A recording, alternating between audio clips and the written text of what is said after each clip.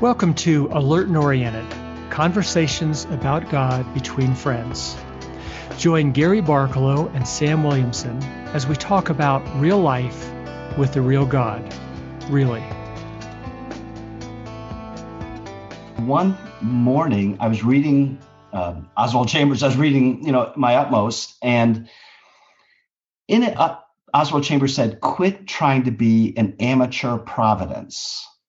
And something about that struck me. I had read it before, and he said that many times, but I realized that there was a way that I was holding on to my son that I had to let go. And the thing is I wasn't doing anything. I wasn't supporting him. I wasn't sending him money. I was befriending him.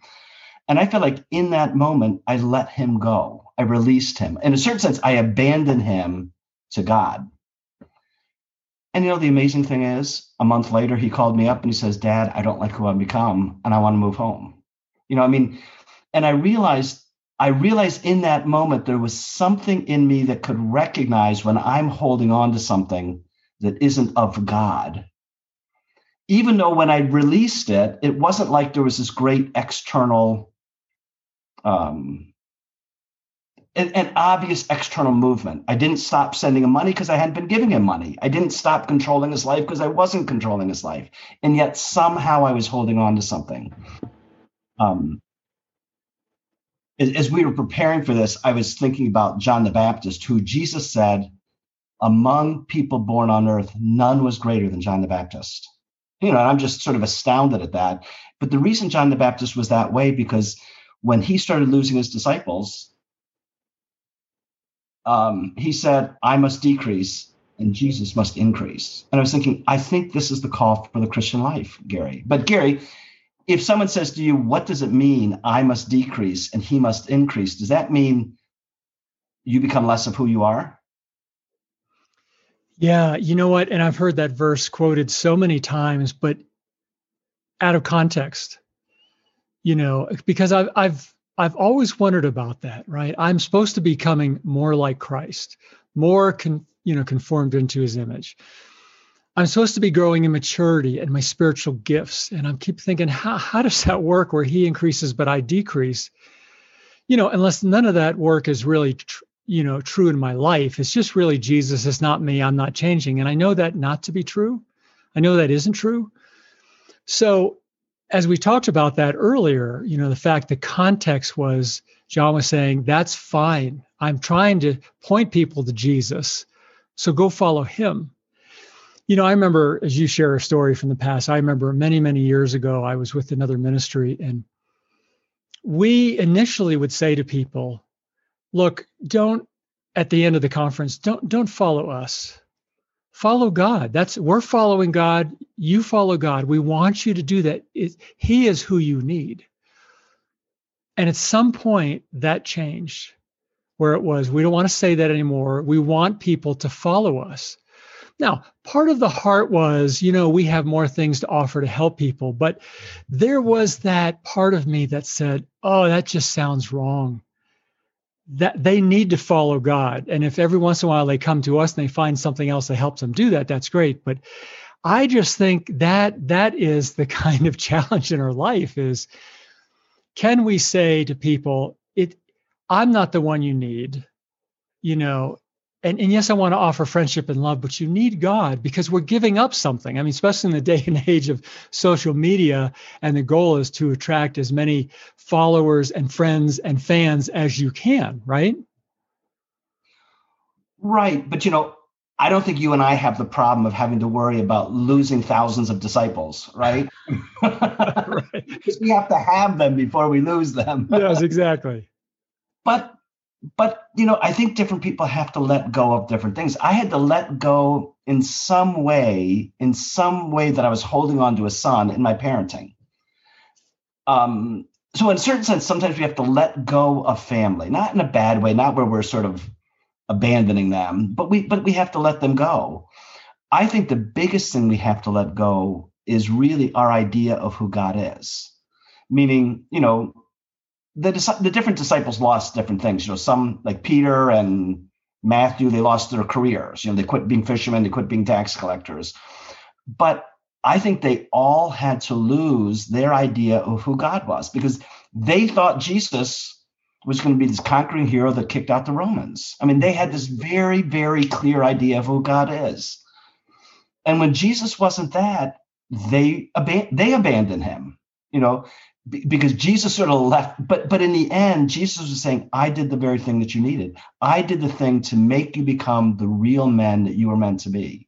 That's how Peter could finally become the rock, that Peter is supposed to mean. But it was, he had to almost abandon his own idea of God. And, I've just heard so many people. I mean, I hear over and over people saying, how could a loving God invent hell or tolerate hell? Well, I don't know the answer to that. I don't. And yet I can't pit parts of God against parts of God as he reveals himself in Scripture. And, this is not a talk on hell. I don't want to do with that. But I want to say, I can't just say, I'm going to create the kind of God I want him to be. I think that in the end, I have to let, even in my mind, the death of who I'm clinging to die in order to let the real Jesus live, the Jesus as he reveals himself to be. Yeah. And I think, Sam, you're writing on this idea of cultural creep. How is the culture creeping into the church? Our belief system, our understanding, our theology, our doctrine, our relationship with God. And, we live, no matter what anybody says, we live in the prosperity gospel here, whether it's money or it's happiness or things will go well or, that kind of thing. I mean, it's touched all of us. Let me just say it that way. And I think, so that when someone talks about, in all of Christianity, there's always been suffering. There's always been hardship. There's been persecution. I don't want those things grate against me. Even saying it, I want to go, well, it's not really true. Back then it was. But there's like a part of God and his story and his plan unfolding for mankind that I don't want to accept. I want to hold on tightly to what I believe God should be doing and what I believe he is about.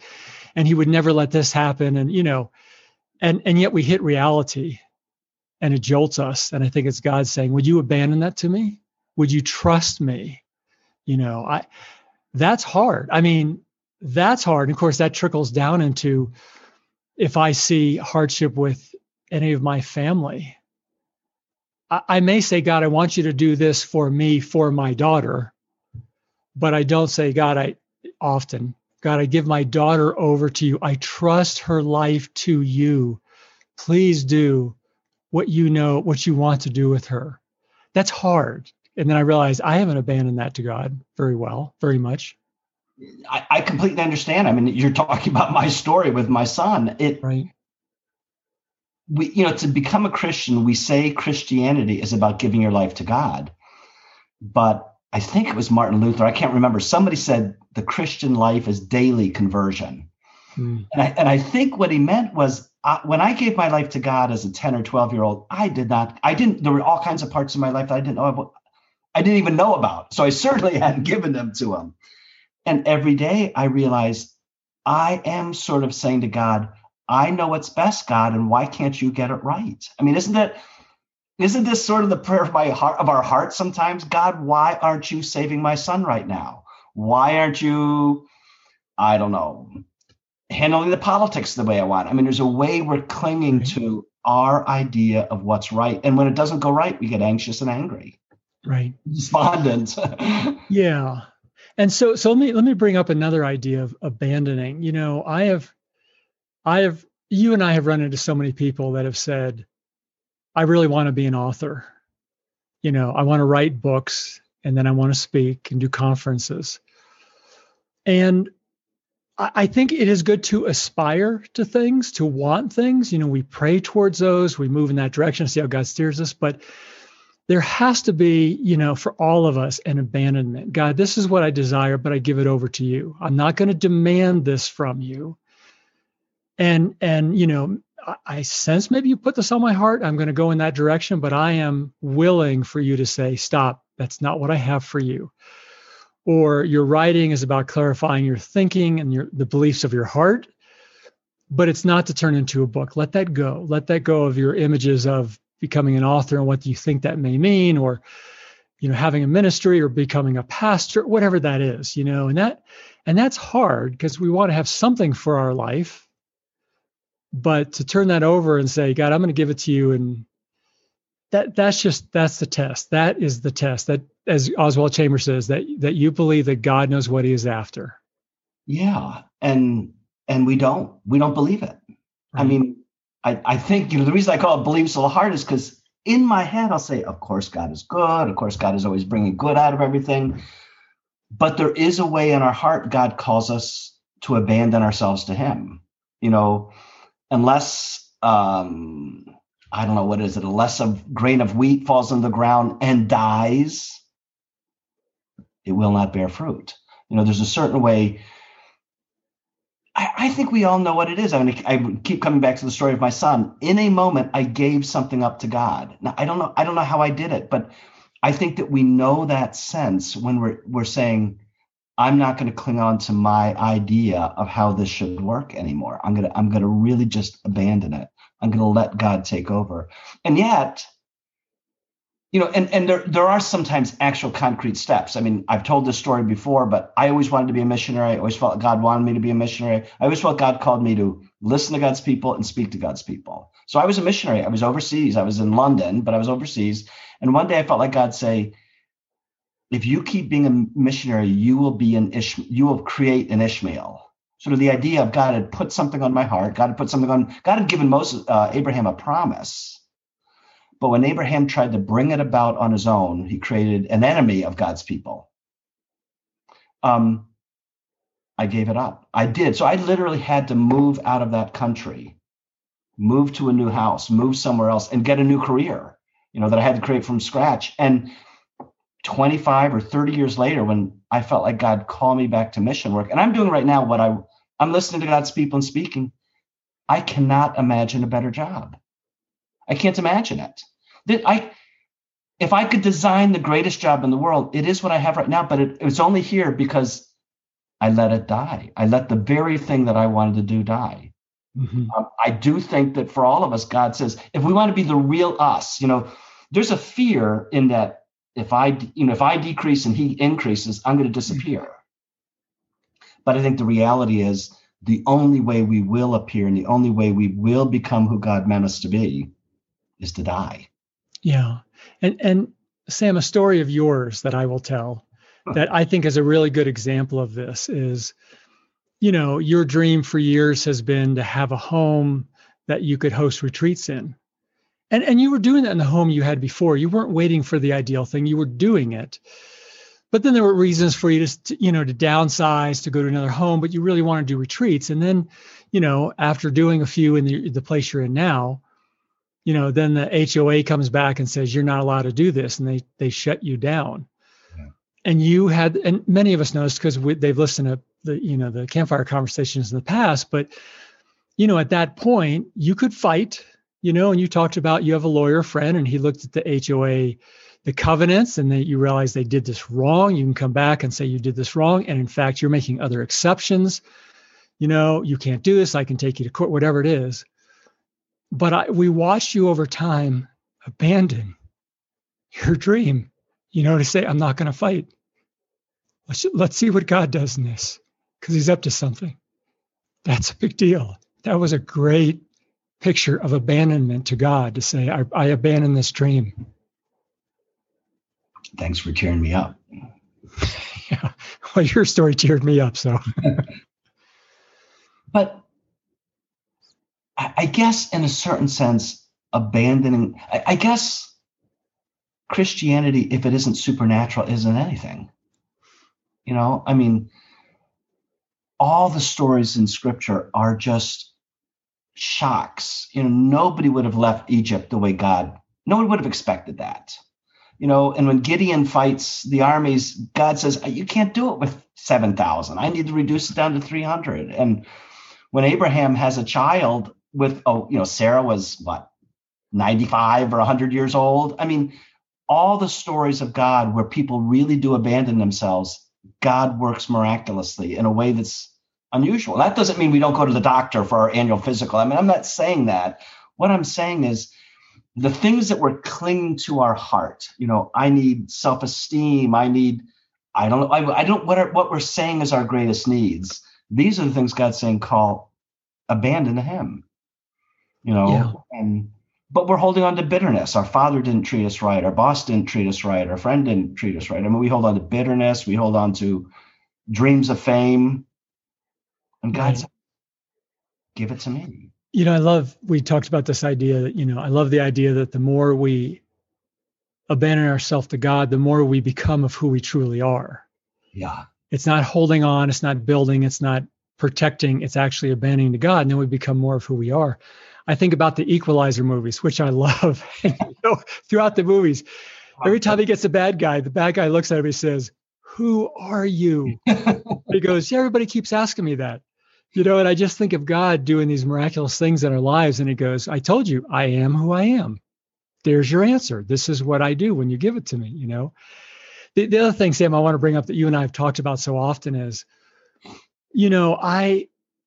I can so often trip over, wrestle with the noble heart, ideas of, number of subscribers are down, finances are going down, whatever it is, and part of me says, I got to take control and make this happen. It's my fault, and there's a part of me, which I think is the Holy Spirit speaking to me saying, just let me take care of it, and you and I have this adverse reaction to all the formulaic things about marketing, right?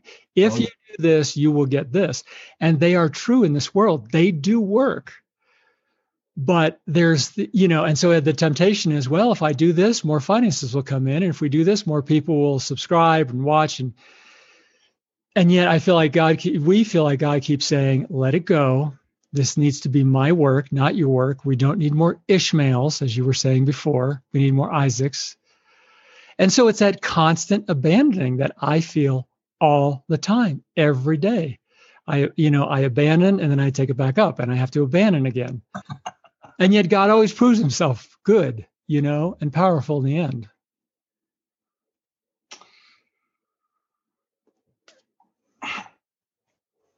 There's this scene, I'm having to remember. What is it? What is the book C.S. Lewis wrote about sort of coming to heaven? Yeah. The Great Divorce. The Great Divorce. Yes. Yeah. So there's this scene. I didn't prepare this, or else I would have remembered this. But there's a scene where the guy, who I think is C.S. Lewis, in his dream, he sees another man, and the other man has a little thing on his shoulder, a little speaking thing. Do you remember this? Yeah. And an angel sort of says, give it to me. And the man says, no, I can't. The man says, give it to me. And the man says, well, are you going to hurt it? And the man says, and the angel says, I don't promise not to hurt it. Just give it to me. And, it's this long interaction. And in the end, man gives it to him. And the thing that I love is the angel kills it and it turns into a beautiful horse. And the man jumps on it and rides the horse into the gates of heaven. And, C.S. Lewis's point often is the very thing that we're giving up is something that God can transform into something great, but he can't transform it in our lives until we let it go.